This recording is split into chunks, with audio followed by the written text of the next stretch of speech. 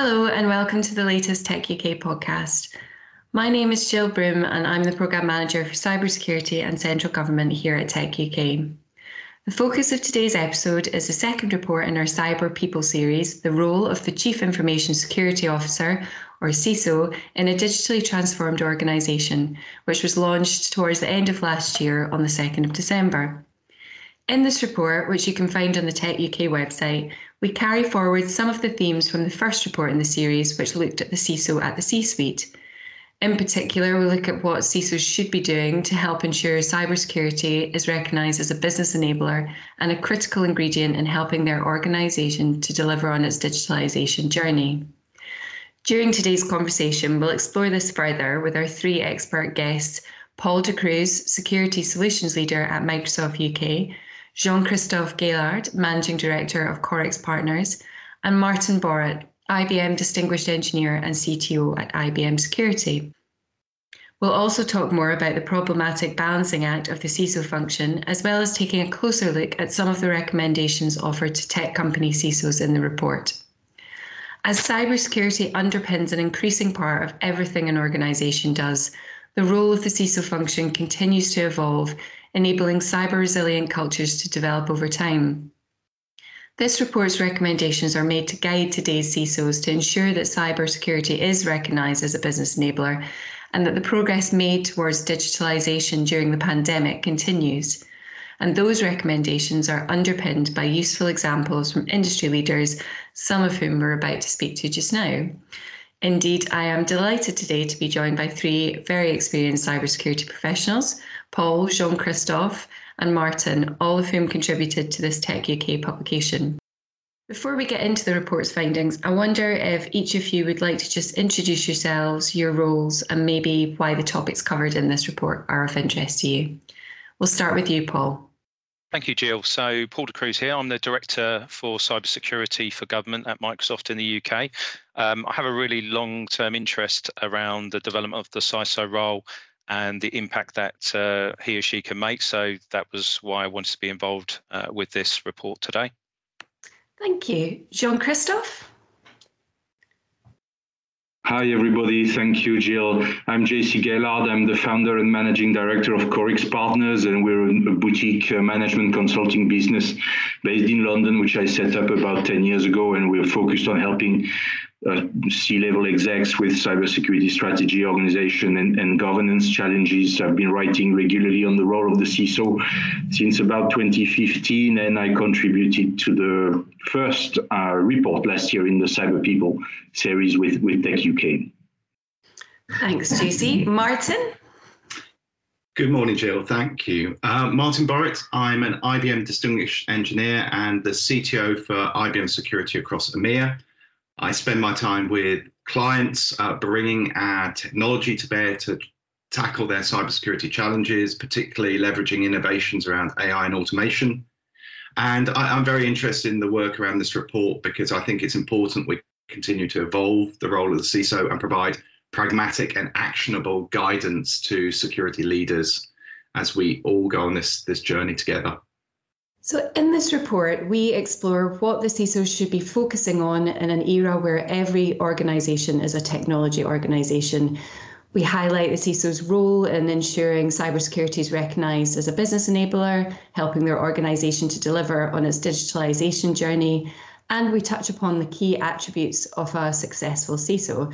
So I wanted to ask each of you, over the course of the pandemic, are we any closer to this way of working? Paul, perhaps if I can come to you first, are things improving for the CISO function or are we just treading water?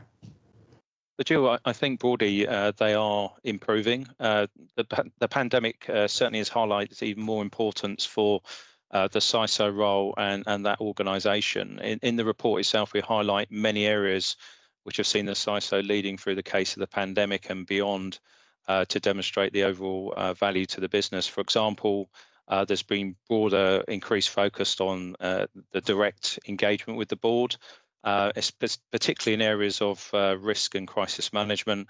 And certainly we refer to this around looking at moving forward. We will see the CISO focusing on that business risk more so than kind of technical risk moving forward. The other aspect was around strategy and the direction. There was, real-time strategy guidance given back to the business around areas such as, secure remote working, hybrid working, and making sure the right security controls were in place around that, and on, really ensuring that compliance was in place as well. So, and that was with the backdrop of a very challenging landscape and a changing landscape as well. I think the other aspect that's broadly something that the CISO did more so in the past on the technical side, actually that's broadened in regards to having a larger or extended team where that technical strategy has been built out around areas like Zero Trust, which again we refer to in the report, where we're looking at how can the business move towards this remote working and cloud adoption, which we saw a very large take up during the pandemic as well.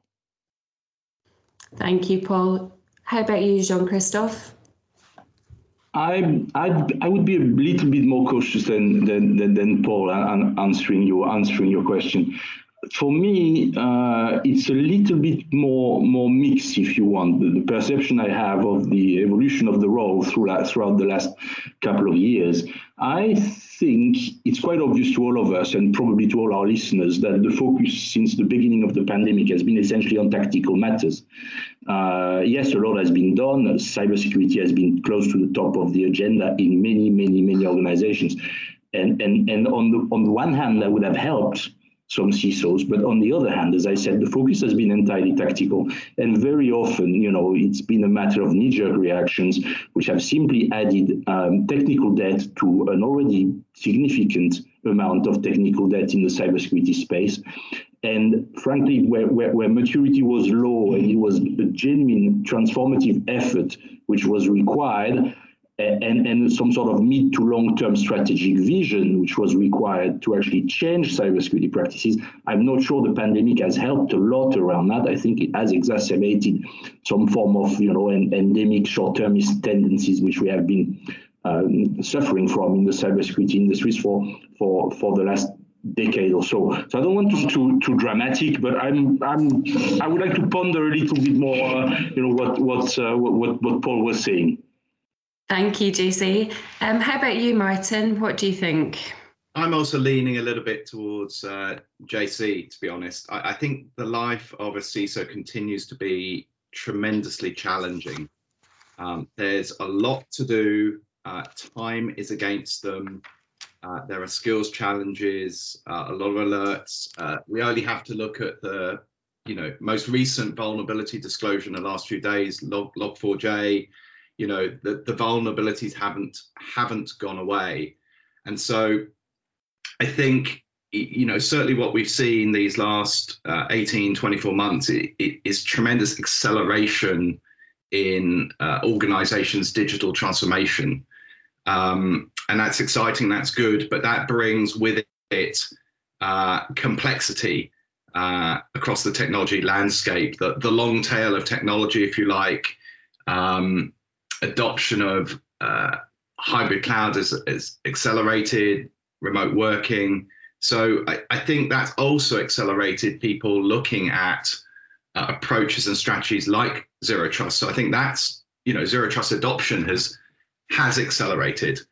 And I think the way that CISOs have kept the head above water is to focus on those key business initiatives that are really essential, and perhaps these are somewhat tactical, but certainly helping secure that remote workforce that we've seen over the last 2 years and on that cloud journey. And so by focusing on specific business initiatives, adoption of hybrid multi-cloud or securing the remote workforce, or really focusing specifically on tackling some of these vulnerabilities and ransomware attacks that we see, I think that's the way in which they're keeping the head above water. So by prioritizing and focusing. Thanks, Martin. So in order to guide an organisation's approach to the CISO function as their digital transformation continues, the report offers 7 recommendations or practical steps to take, and it'd be good to take this opportunity to have a closer look at some of those. Paul, we use Microsoft's cybersecurity response to COVID-19 as a good example of innovation in the CISO role. Can you please take us through some of the key aspects of Brett Arsenal's approach that enables the organisation to adapt quickly in the event of sudden change, and the recommendations in the report that are underpinned by this approach? Thanks, Jill. So from a point of view of Brett Arsenal's role in the wider CISO community, it's not just around technical architecture. He actually focuses on kind of operational excellence, business enablement and risk management. And for the pandemic, he actually picked up also leading the crisis response there as well. So from a perspective of what that meant, that led to looking at how we could move from around 18% of the workforce working remotely through to around 97% actually working in that capacity. And of course, there's a broad section of role types and personas within Microsoft as well. And that actually continues now as we look at the hybrid working framework that we're in, and many businesses experience now. So if we look at the recommendations that were put in place, so firstly, a lot of the preparation that allowed us to respond so quickly was in place through regular working with senior leadership and the board, looking at crisis situations, pre-planning and doing regular exercises in that area. So both the employees and the board were aware of the kind of needs and reaction that they needed around those kind of situations. The other aspect that really came to the forefront was working with the end users and thinking about that experience for the end user, and also thinking about how security formed part of that, and it was their responsibility as well. So we built this digital empathy model, which again was another recommendation that we've talked about in the Tech UK report. So thinking about utilising tools and the right processes, just to think about how we can take some of that security burden off individuals as well, and also help them understand some of the new tools that have been rolled out. So a good example, areas like facial recognition for single sign-on. Some users obviously have concerns about using some of these newer technologies, and working with them around that and addressing those concerns in balance with the benefits that they're going to get and experiences there as well. So I think all of these things are areas that we continue to build on. So some of the plans for the CISO are continuing, but then again building on these frameworks moving forward. So I think that was some of the takeaways that we saw from Brett's perspective at Microsoft. Thank you, Paul. JC, do you have any thoughts on this approach? Just something I mentioned, Jill, when we were working on the report. When I first saw the early drafts of the report, and what Paul has just been talking about, the digital empathy model in particular, I wondered, and it's more a question, frankly, to Paul or Martin, I wondered, how do you manage to navigate around GDPR and privacy constraints? Because it's not just about matching, the employee's expectations and the employee experience, if you want, or improving and securing the employee experience. It's also meeting regulatory obligations here when it comes to UK or EU citizens. How do you manage to square that circle? As a matter of fact, Paul. Yeah, sure. So from a perspective of building to the regulations and compliance side, so that's very much part of the ongoing activities from Brett's role. It wasn't just about the user experience, but I think the important thing here is as we go to remote working, there was changes in the landscape within the business that needed to be addressed, and that compliance still needed to be very much there. So that's a real balancing act from a perspective of what's expected of the user versus the organisation. So that's very much the forefront of thinking from the CISO role. That definitely didn't go away. If anything, that's more impacted through that discussion. But effectively, with the right framework in place, then those challenges can be addressed. And I suppose the framework that I didn't touch on there, which we broadly will further on in this discussion, was that zero trust framework, where we actually had a lot of those principles in place that we could call on to make sure that as the individuals move to that remote working, we already had that right framework in place to meet the compliances in the various different theatres that we work in globally. Thanks, Paul. Martin, do you have anything to add about the approach? I think the only thing I can add here, I mean, obviously this is very, very complex, and I think the work to be done is really in the area of simplifying and securing that. If you think about the user onboarding process and approach, simplifying that, securing that, managing user preferences and their consent, and enforcing those privacy regulation controls, across the infrastructure. And it's not simple, that's for sure. But I think there are blueprints for successful approaches to make that more manageable and bite that off a piece at a time, so that you can arrive at the right approach for your organisation. Thank you, Martin. Jean-Christophe, in the report, we highlight 4 key categories that the CISO's responsibilities fall into. We've got leadership, strategy, technical, and governance. And we say that broadly those categories require equal attention for the CISO to be successful. So the skill is moving beyond the purely technical. We also touch upon the fact that we need to look at the CISO function more broadly than as just one person's role. Can you talk us through these points a bit more, please? I think this is a theme we started to explore in the report last year. And I really would like to go back to a number of things we said on the podcast we recorded around the same time last year after the first report was released. I think there is something a bit crazy in expecting the same individual to be credible one day in front of the board, the next in front of regulators, the day after in front of developers, and then tech vendors, and then suppliers, and all that, all the way across the technical chain, all the way across the depth and the breadth of the enterprise, all the way across the corporate silos, including HR, legal, privacy, you name it.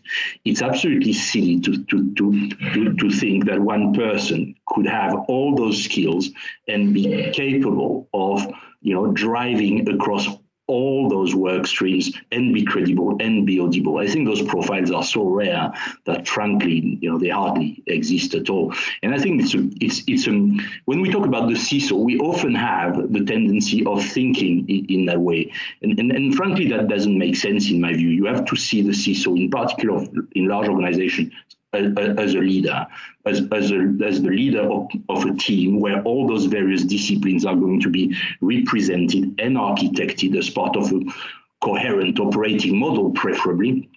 And it's that team which is going to ensure the security of the firm and its asset. So we talk about the CISO as one individual, and as a matter of fact, in many large organizations, there is an individual at the head of the cybersecurity function. But fundamentally, we have to see that person as a leader, and the CISO function as a leadership function. And this is why we have architected the 4 categories in the way we have. This is not just a technical job. It cannot be just a technical job, in particular in large organizations. That's a little bit the thinking behind that section in the report. Thank you, JC. And Paul, what do you think about this? Actually, to build on JC's point, I totally agree on the fact that one individual can't be able to do everything or expected to be all things to all people.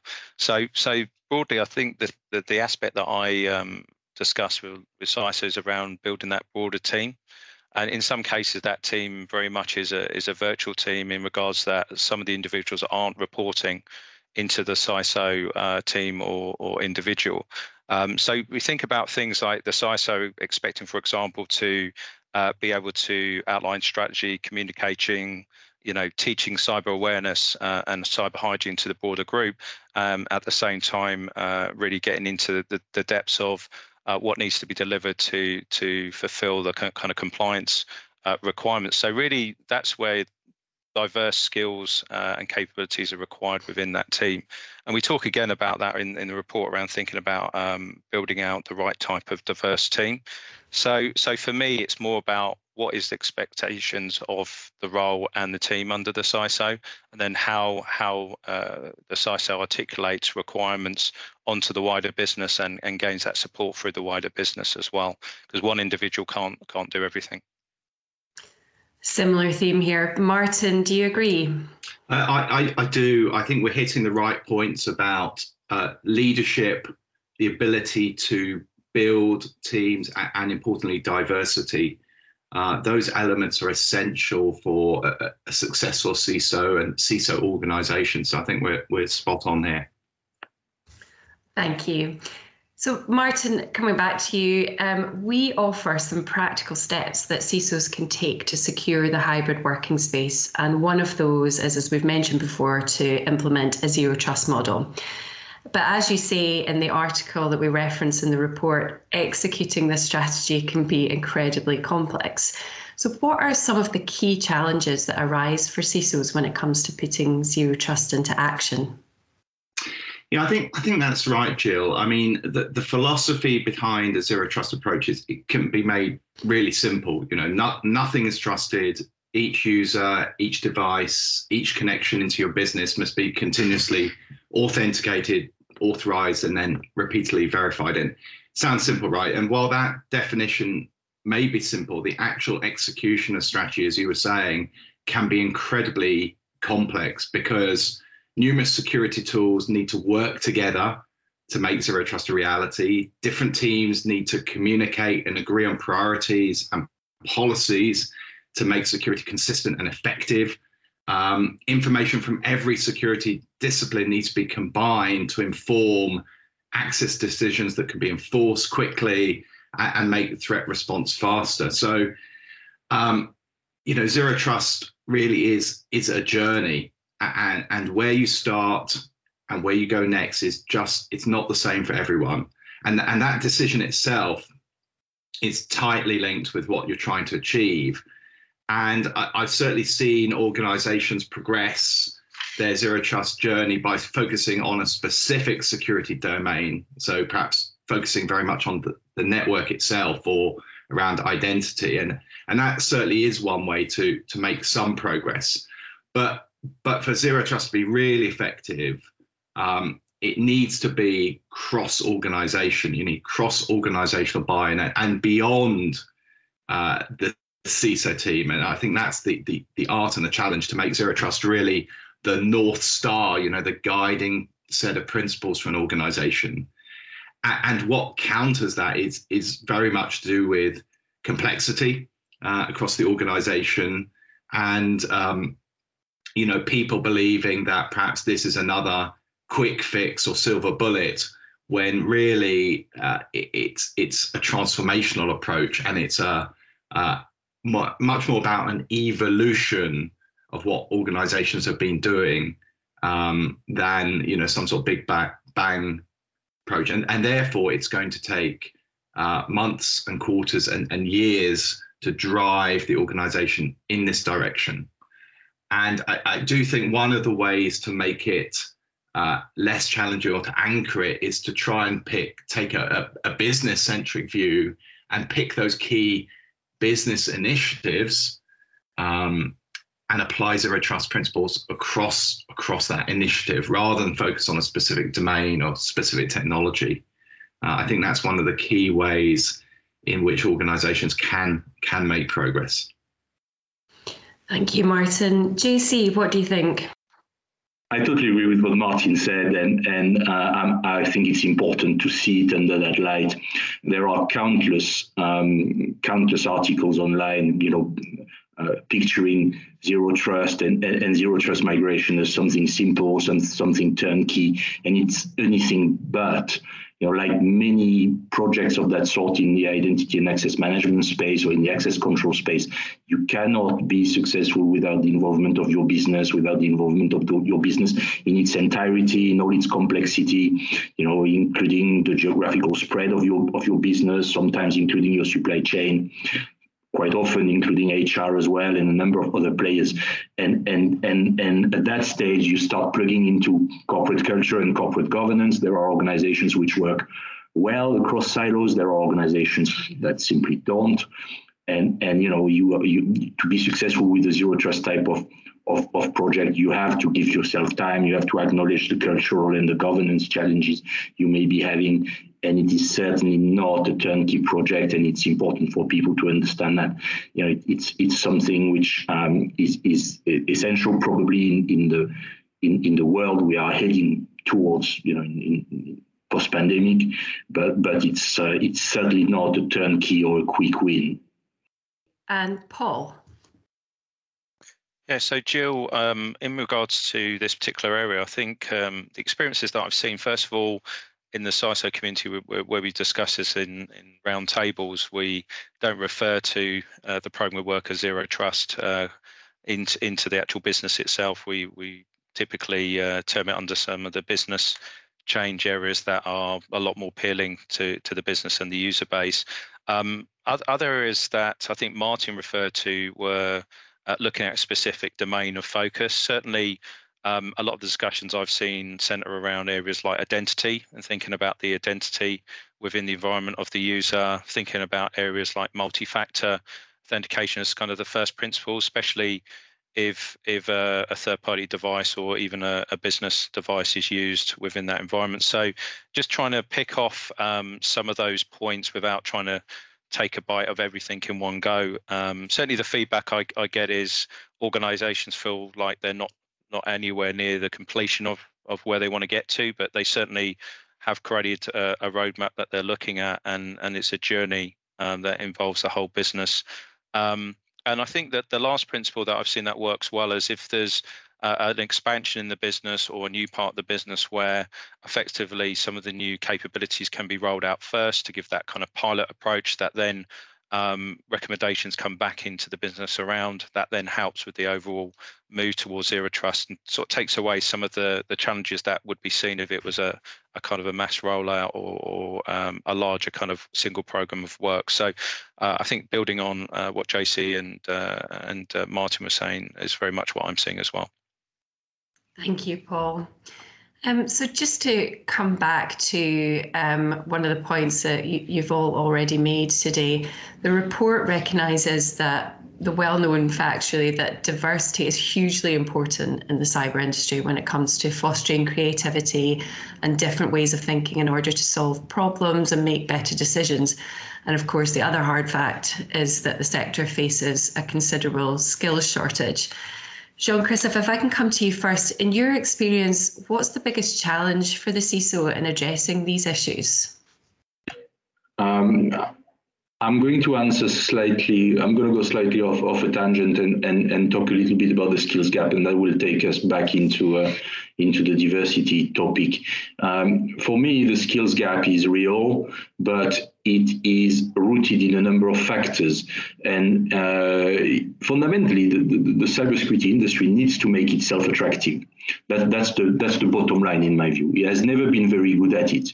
It still carries an image which is overly technical, which is overly nerdy, if you want. And that's something the cybersecurity industry needs to address.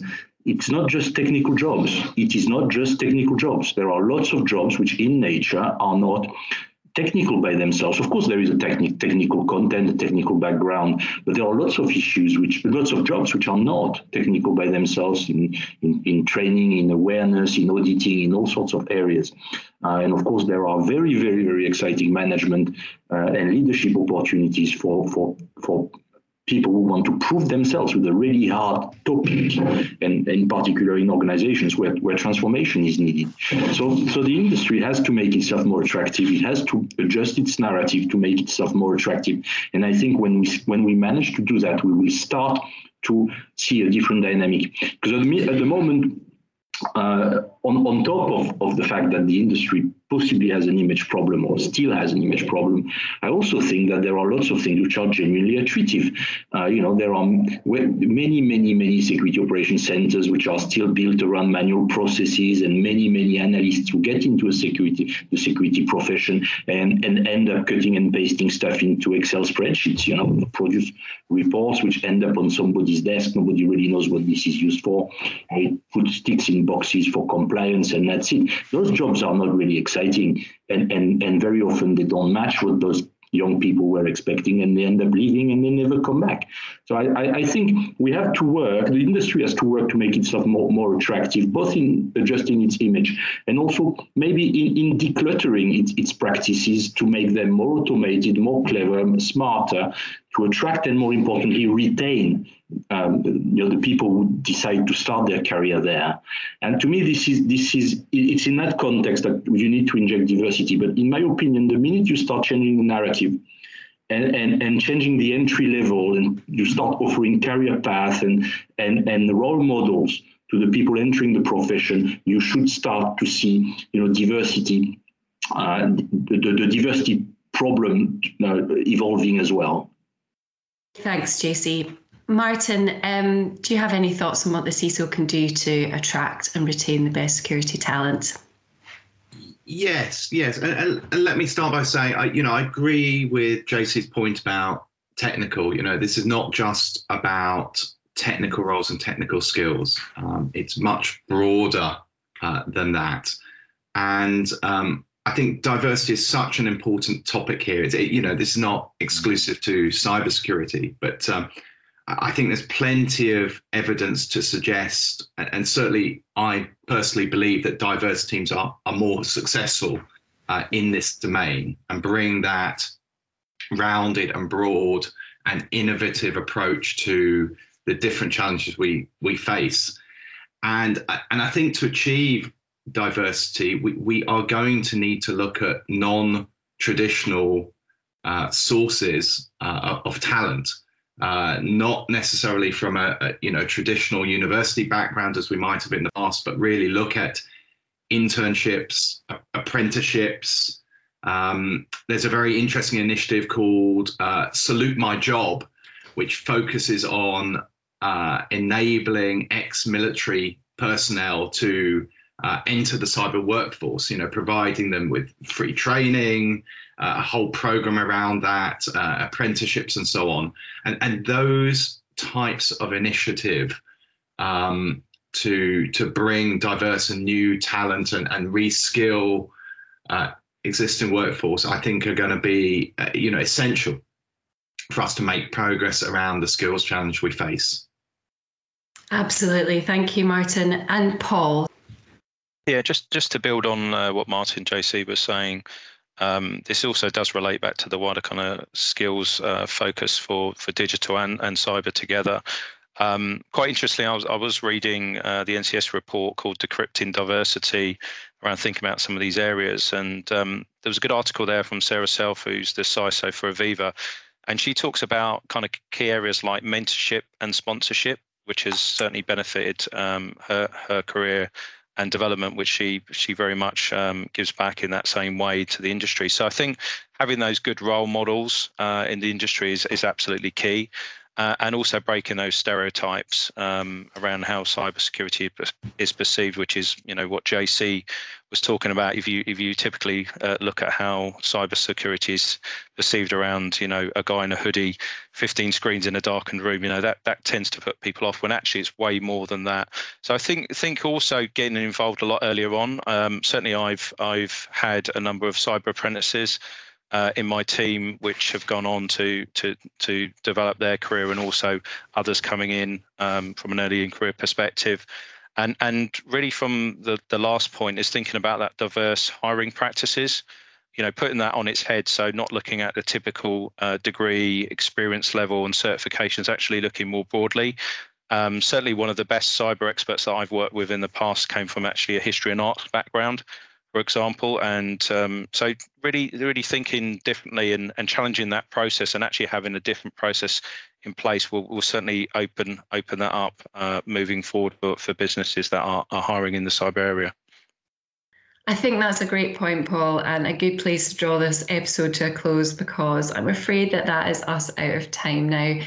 But I'd just like to finish by saying a huge thank you to all three of our guests: Microsoft's Paul de Cruz, Corix Partners Jean-Christophe Gaillard, and IBM Security's Martin Borret. It's been a really interesting conversation, one that I know Tech UK will continue over the course of 2022. And we're grateful to all of you both for contributing to the report and for taking the time to chat more about the topics covered. And to our listeners, we've talked about this being the second in the series of reports Tech UK is pulling together on how people underpin cybersecurity. Indeed, the first two have concentrated on the CISO in larger organisations, looking at board level relationships and the role of the function itself. In future reports, we'll explore the CISO function more specifically for SMEs and tackle topics such as how to make informed buying decisions. So keep an eye out on techuk.org or Tech UK's Twitter and LinkedIn channels for those. In the meantime, remember you can download The Role of the CISO in a Digitally Transformed Organisation report on the Tech UK website. And if you'd like to get involved in any of Tech UK's future Cyber People reports, please do get in touch with me at any time via jill.broom@techuk.org. Thanks so much for listening today, and goodbye for now.